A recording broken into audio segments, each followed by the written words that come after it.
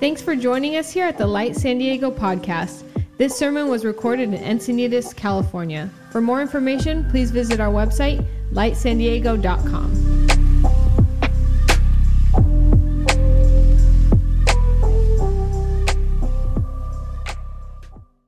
What's up, Light Familia? My name is Nate Gushwa. It is an honor to be with you today to share God's Word. Our pastor Benji has asked me to continue our summer series of parables and how they relate with the kingdom of heaven. And today we're going to be looking at the parable of the wise builder and the foolish builder. And Pastor Benji had asked me to give a perspective on this parable because I happen to be a finished carpenter, and building is what I do. And I've been a carpenter for about 15 years now, so I know a little bit about what it takes to build. My wife Denise, and I have been part of the Light family since February this year. It almost feels like it's been way longer, though, because we go way back with Pastor Benji and Pastor Jen, and we've totally felt at home. And thank you for lending your ears today and to this story. Before we get into our story, I want to make an assumption with you. I assume that if you're watching this, that you are a follower of Jesus. That you are drawn to Jesus, that you, if Jesus came into the room where you are sitting at, that you and he started talking, that you would probably stick around to see what he had to say. The reason why I'm bringing that up is because what usually happens when we read stories like this, there's a wise person and a foolish person. What usually happens is we immediately identify with the wise one. That, I'm a Jesus follower, I'm a Jesus lover. Of course, I'm not so foolish or dumb enough to build on sand or whatever. And I want to invite you to open up your hearts today and to relate not only with the wise builder, but also with the foolish builder. Because let me tell you what's going on here. This passage is actually the closing statement to the Sermon on the Mount, the very famous sermon that Jesus gave. And it tells us at the very end of chapter 4, it starts all the way back in chapter 4, that the multitudes followed him. They were drawn to him, and he sat down and he opened his mouth and he started to teach them, and his disciples were present. So there really wasn't any Pharisee there. The Jesus hater wasn't there. He was talking to the Jesus follower, the Jesus lover, the people that wanted to be with him. And I believe this parable was intended for both you and I to consider and to open our hearts with. So let's dive in. Our parable is in Matthew chapter 7.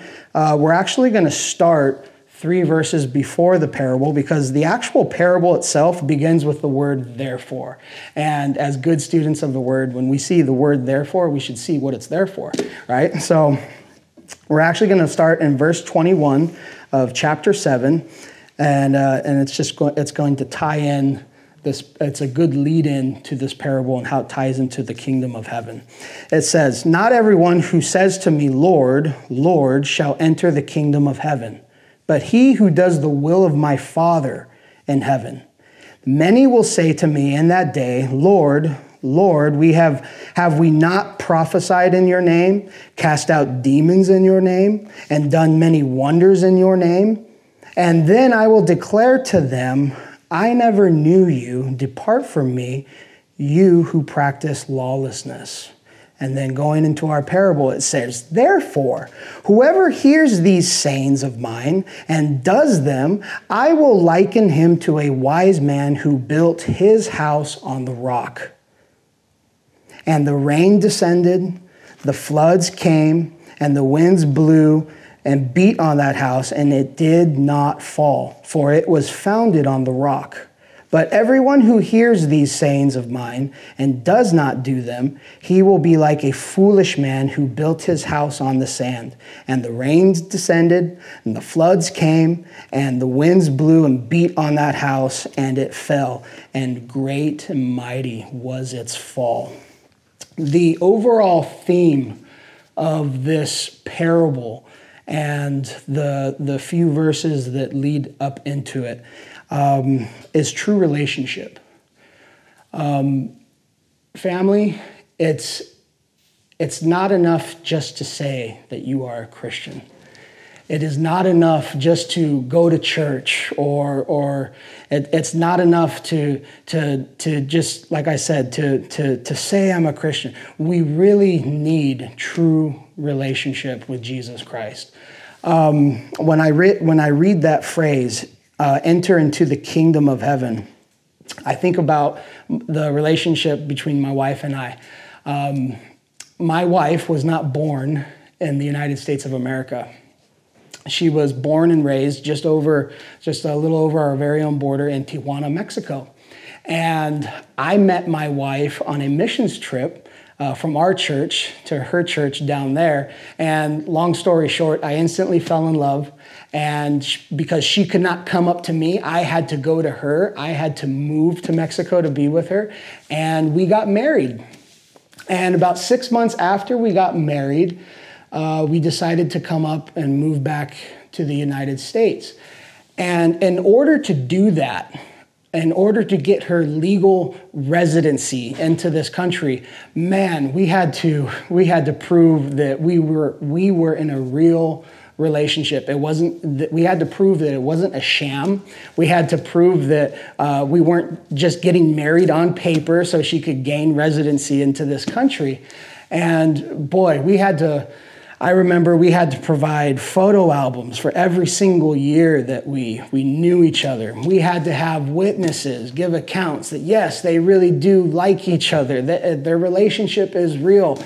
We were interviewed separately, like, hey, do you really love him? Do you really love her? What is she like? And just all these intimate details. It actually it reminds me of that movie, The Proposal. I don't know if you guys have seen that, with Ryan Reynolds and Sandra Bullock. The premise of that movie, the plot is this boss lady is about to get sent back about to get deported back to Canada. And in order to stop that, she asks her employee to marry her on paper, not for real. And so she wouldn't be deported. And so he agrees to it, and they go and they fly up and they go see his family, right?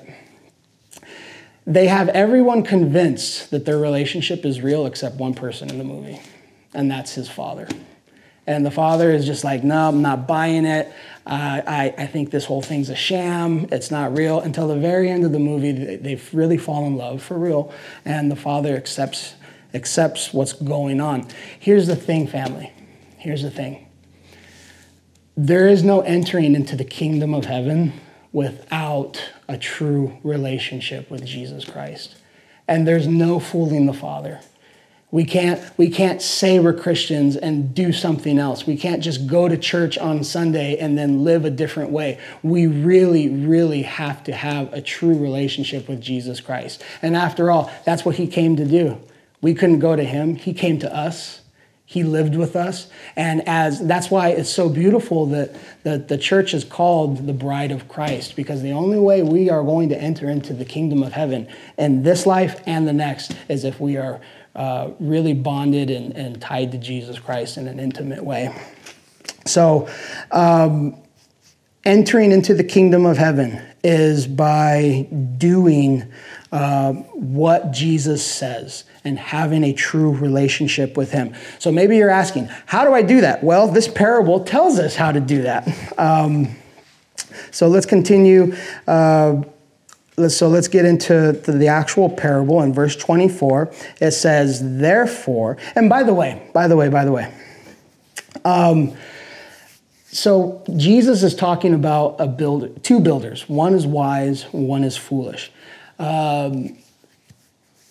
Jesus has a pretty incredible resume when it comes to building.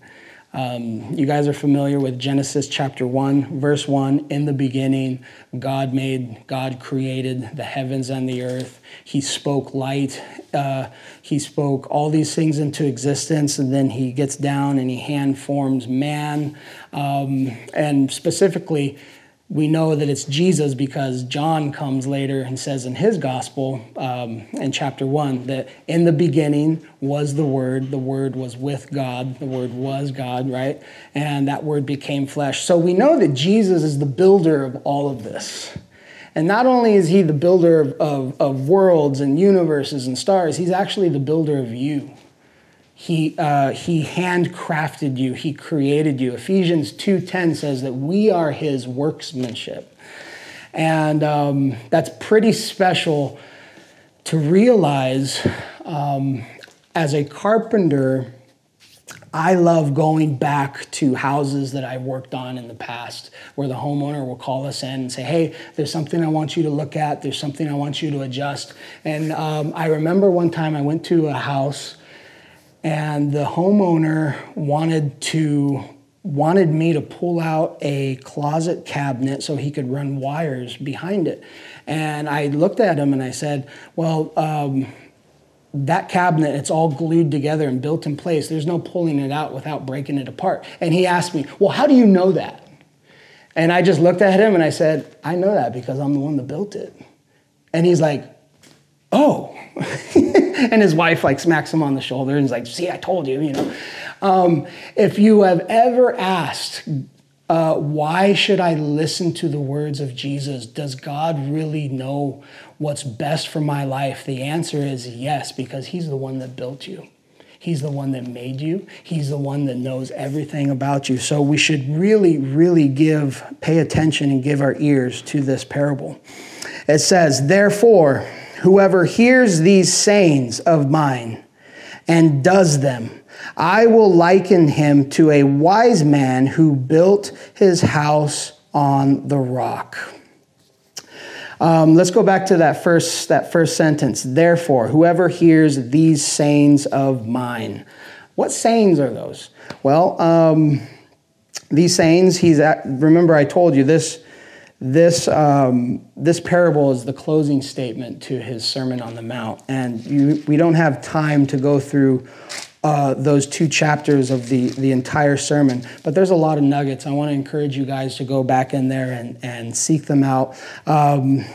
Check just some of the nuggets I highlighted from this particular message specifically, where he's saying, whoever does these sayings, hears these sayings and does them, be meek, be merciful, be pure of heart, be a peacemaker, be the salt and light. Don't be angry with your brother. Love your enemy. Do not judge. It's really interesting that this building plan for your life, for yours and my lives, really has to do with our relationship with others.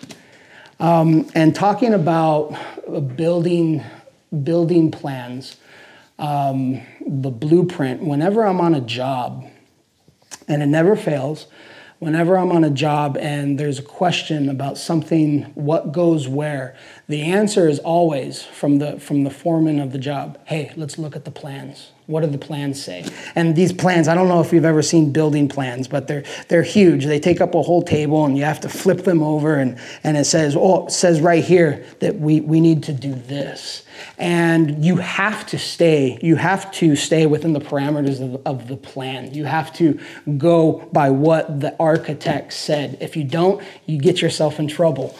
And Jesus is saying, hey, whoever sticks to these sayings and does them, whoever sticks to these plans. Jeremiah 29:11. I know the plans that I have for you, not plans of calamity, but plans to give you a future and a hope. God is not giving us a set of rules to make our lives miserable. No, he's giving us a set of plans to be successful, that whatever we build up will not come crashing down. It'll be successful and it'll be everlasting, okay? Plans need to be followed. And not only that, plans also need to be inspected and signed. Whenever we finish a stage of a house, we have an inspector to come out from the city that needs to look at everything, especially when it comes to the foundation. He needs to look at everything, make sure it was done correctly, and then he signs it. And that is such a beautiful illustration of what the Holy Spirit does with us. We have been given a set of plans that is God's word, and the Holy Spirit comes with us as almost as an inspector to make sure that we're doing it right, to give it his signature, to give it his blessing. And if we stay true to these plans, to these words, these life-giving instructions, how to relate with our neighbors, our family, our friends, it's gonna lay a foundation for us to build something that's very everlasting and very prosperous. I will liken him to a wise man who built his house on the rock. By the way, whose house is this man building? It's his house. We need to remember that because I feel that that's so important. This man is building his own house, okay? James, I like what James has to say about he piggybacks on what Jesus is saying. Hey, a man who those who listen to my words and does them. James has some really good input to say about that. In James chapter 1, verse 22, he says something similar. He says, "But be doers of the word, and not hearers only, deceiving yourselves. For if anyone is a hearer of the word and not a doer, he is like a man observing his natural face in a mirror. For he observes himself, goes away, and immediately forgets what kind of man he was. But he who looks into the perfect law of liberty and continues in it, and is not a forgetful hearer, but a doer of the work, this one will be blessed in what he does." What's up with the illustration of a mirror, James? Well, let's think about it. Whenever you look into a mirror, what do you see? You see your own reflection. When I look into the mirror, I see what my face looks like. I see my nose. I see my entire complexion, my ears. What's interesting to me is there are parts of my very own face and my head that my own eyes will never be able to see on their own. For example, even though I could kind of see my nose if I close one eye, and I can maybe kind of see my lips, my own eyes have never directly looked at my own forehead. And neither have yours. And you know what? Let's keep it that way. I don't want my eyeballs to pop out and so I could turn them around and look. You know what I'm saying? My own eyeballs have never directly seen my own ears. My own eyeballs have never directly seen the back of my head. I only know what those things look like because I've been able to see a reflection of them in a mirror. The Word of God is a reflective tool to it gives us the ability to see things about our true identity that we cannot see on our own. I am a child of God. I am a son of God. You are a daughter of God. Those things we are not able to figure out and fully conceive on our own unless we have the Word of God ministered that to us. And James is saying when we read the word and we are told we are being taught who we really are, and if we go off and we don't do what that says, it's like it's equal to you looking at your face and then walking away and forgetting what you truly look like. Let's stop acting like who we are not. God made me, Nate Gushua, to be the very best Nate Gushua that he ever created. I'm not to be like anyone else. And you know what? Sometimes I forget that. Sometimes I act like depends if I'm hanging out with somebody, I'll act like they are acting, or I'll kind of start talking how they start to talk. Well, that's not who I was created to be. I was created to be me. You were created to be you. And so we need to act like that. We were created to be, like James says, to be blessed in everything that we do. And we go back to that parable. We go back to that parable that Jesus is talking about, and it's true. If you don't just hear what I am saying, do what I am saying, because you will be blessed. I created you to be successful, to whatever you put into your life, to be built up and to withstand the trials and the tribulations that come from life. I didn't create you to be a failure. I didn't create you to build up your life only for it to come crashing down. No, I built you to be like me, to be strong, to be wise, to have joy and life more abundantly. That's who we were created to be. Okay, let's look at, so now we know what it is we are supposed to do, building on a solid foundation. Let's take a look at these things that come against this house. And it's three things. It's the rain. It says the rain descended, the floods came, and the winds blew and beat on that house, and it did not fall. There's something very interesting that all three of these things have in common.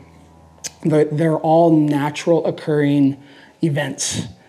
Rain, floods, and wind. You could kind of predict that they're coming, but there's no stopping it. When I think of rain, I think of when it rains in my area. Usually it's raining in all of San Diego. I think of rain as things that happen around the world that affect everybody. I would put the pandemic in the category of rain. It's affecting me. It's affecting everyone, my neighbors, my family. It's affecting my friends down in Paraguay, my friends in Cambodia. Everybody in the world is affected by this one thing. I would consider pandemic to be in the class of rain. Floods. Floodwaters are more personal. They don't happen everywhere. Personal issues that rise up in families, whether it might be losing a job, getting sick, just things just falling apart. And again, these things are mildly predictable at best, and you really can't stop it. I hope I'm not dishing out horrible news to you guys this morning. That life happens, and there's really no way to stop those things except what Jesus is telling us, to build upon the foundation of his word, having a true relationship with him so that we will withstand these things. The wind. There's something interesting about the wind. You can never see the wind coming, but you could see what it's carrying. I would consider the wind and as concerning the problems of life, just random arguments, random things that happen that you have you ever gotten, if you're married, have you ever gotten into an argument with your spouse, and have you ever asked, wow, where is this coming from?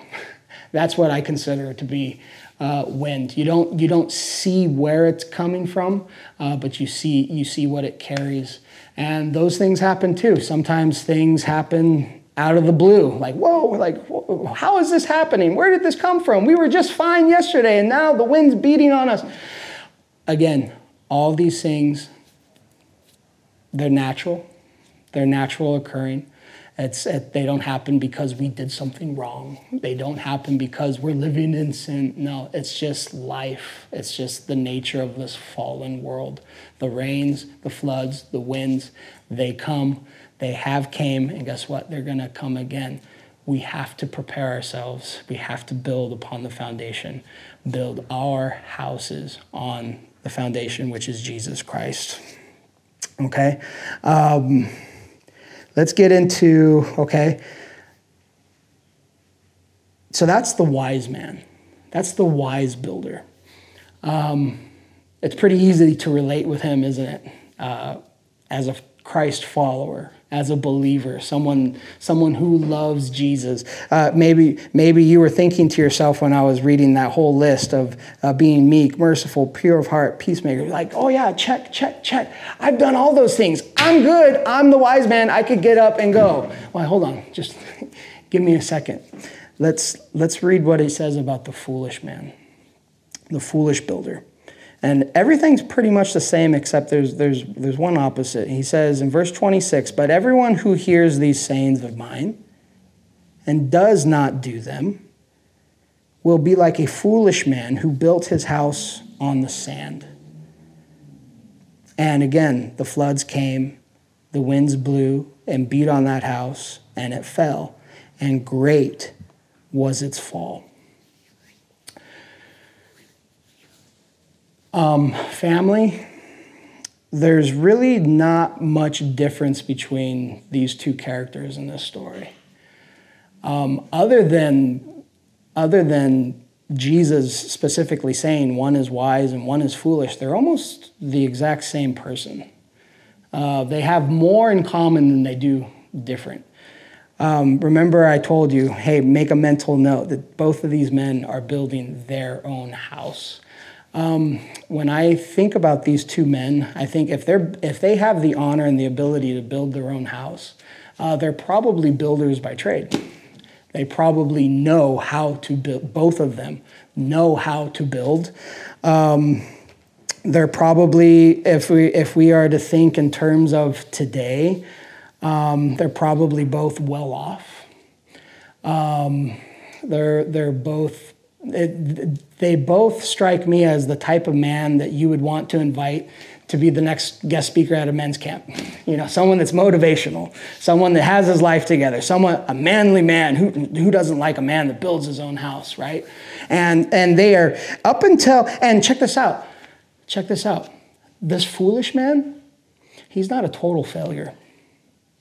He's not an absolute idiot. It doesn't say that he tried to build his house. It actually says he did build his house. He built it on the sand. He was, as short-lived as it might be, he did it. He's almost exactly like this man that's deemed as wise. So what's the difference? I know a lot of good builders. I know a lot of good people. Like I said, I don't think this man was a moron. He's definitely not stupid. I would maybe think that maybe he was just in a hurry. Maybe he's a little prideful. He thought that what he knew was best, and he didn't want to go according to the plans or the blueprint of a foundation. I like what the message translation puts it. It says that he built his house on the sandy beach. It sounds like this guy has money. So he's very influential. He's very successful. The only thing that makes him different from the wise man is that he built his house without a foundation. I want to be real and transparent with you guys. I was convicted this last 2 weeks that I've been really chewing on this passage. And I was convicted in this way. As a builder, as a finished carpenter, like I've said, I've built many wonderful things. The houses I work on are worth tens of millions of dollars. These walk-in closets that I build, they're huge. The biggest walk-in closet I've ever made was actually 1,000 square feet. It was 2 full rooms. It was bigger than my first apartment, almost as big as my house. And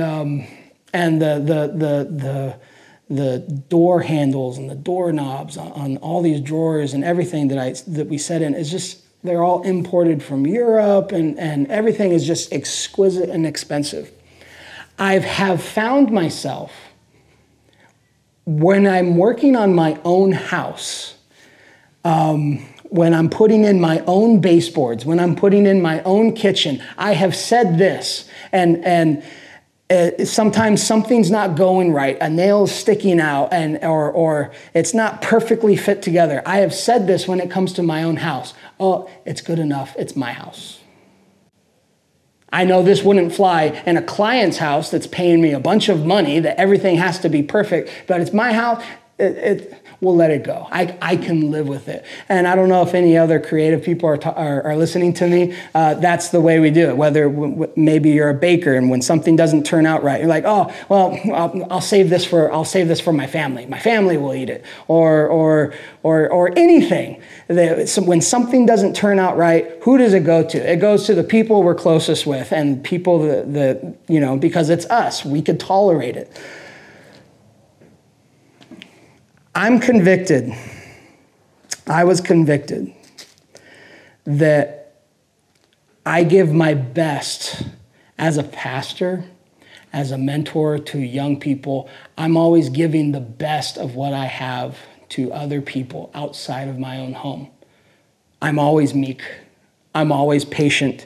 I'm always pure of heart. I'm always not judgmental. But when it comes to my own family and my own home, I'll come home and I might lose my patience with my kids, or I might be more judgmental with my wife than I would, and not to say that I'm a horrible person, but I'm saying I think when it comes to relationships, if we align our relationship first with Jesus and do everything that he says, and that filters into the relationships that we have with others in our community. The most important foundation that we can set is the one that we set for our very own home.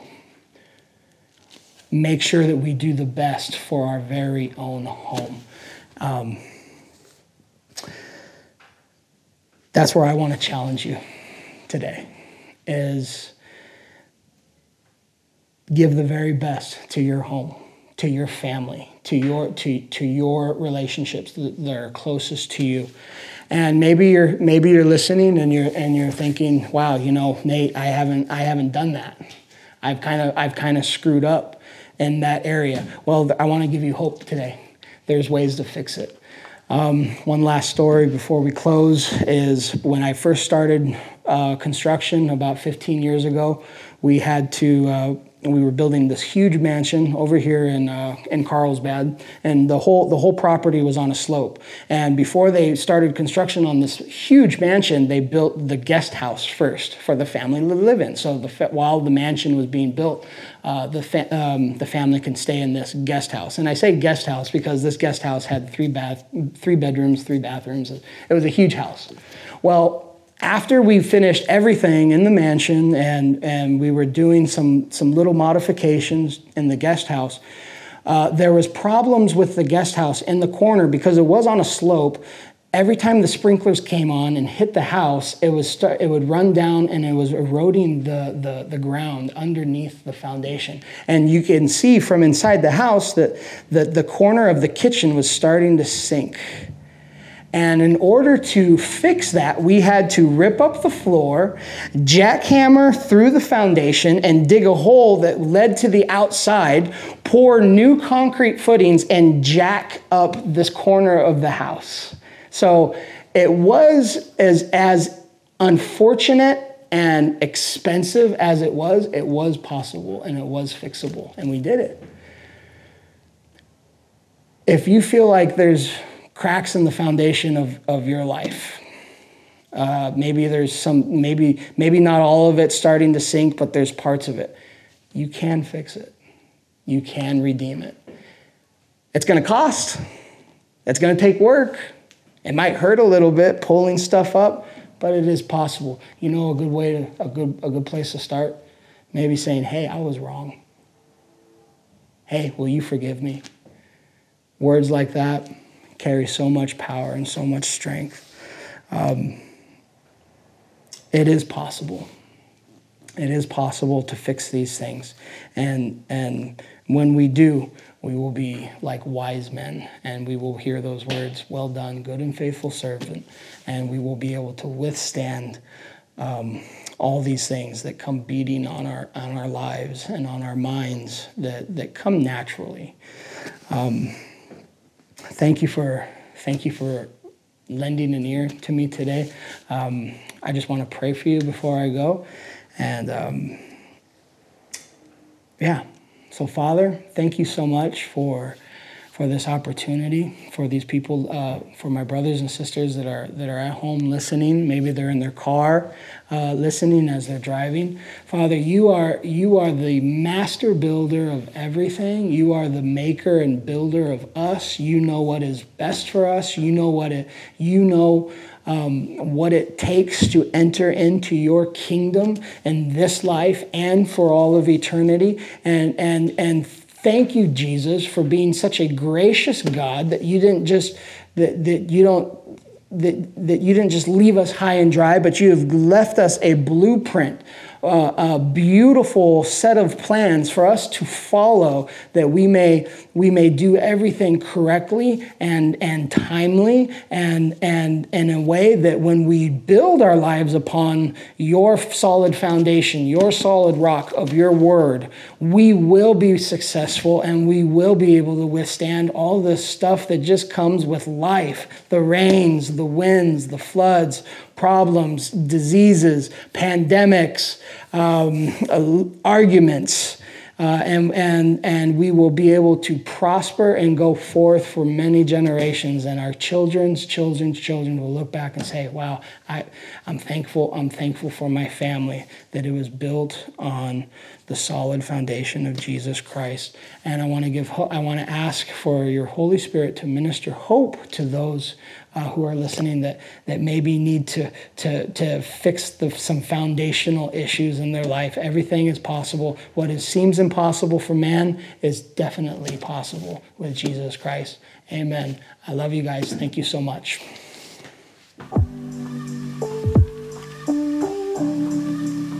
Thanks for joining us here at the Light San Diego podcast.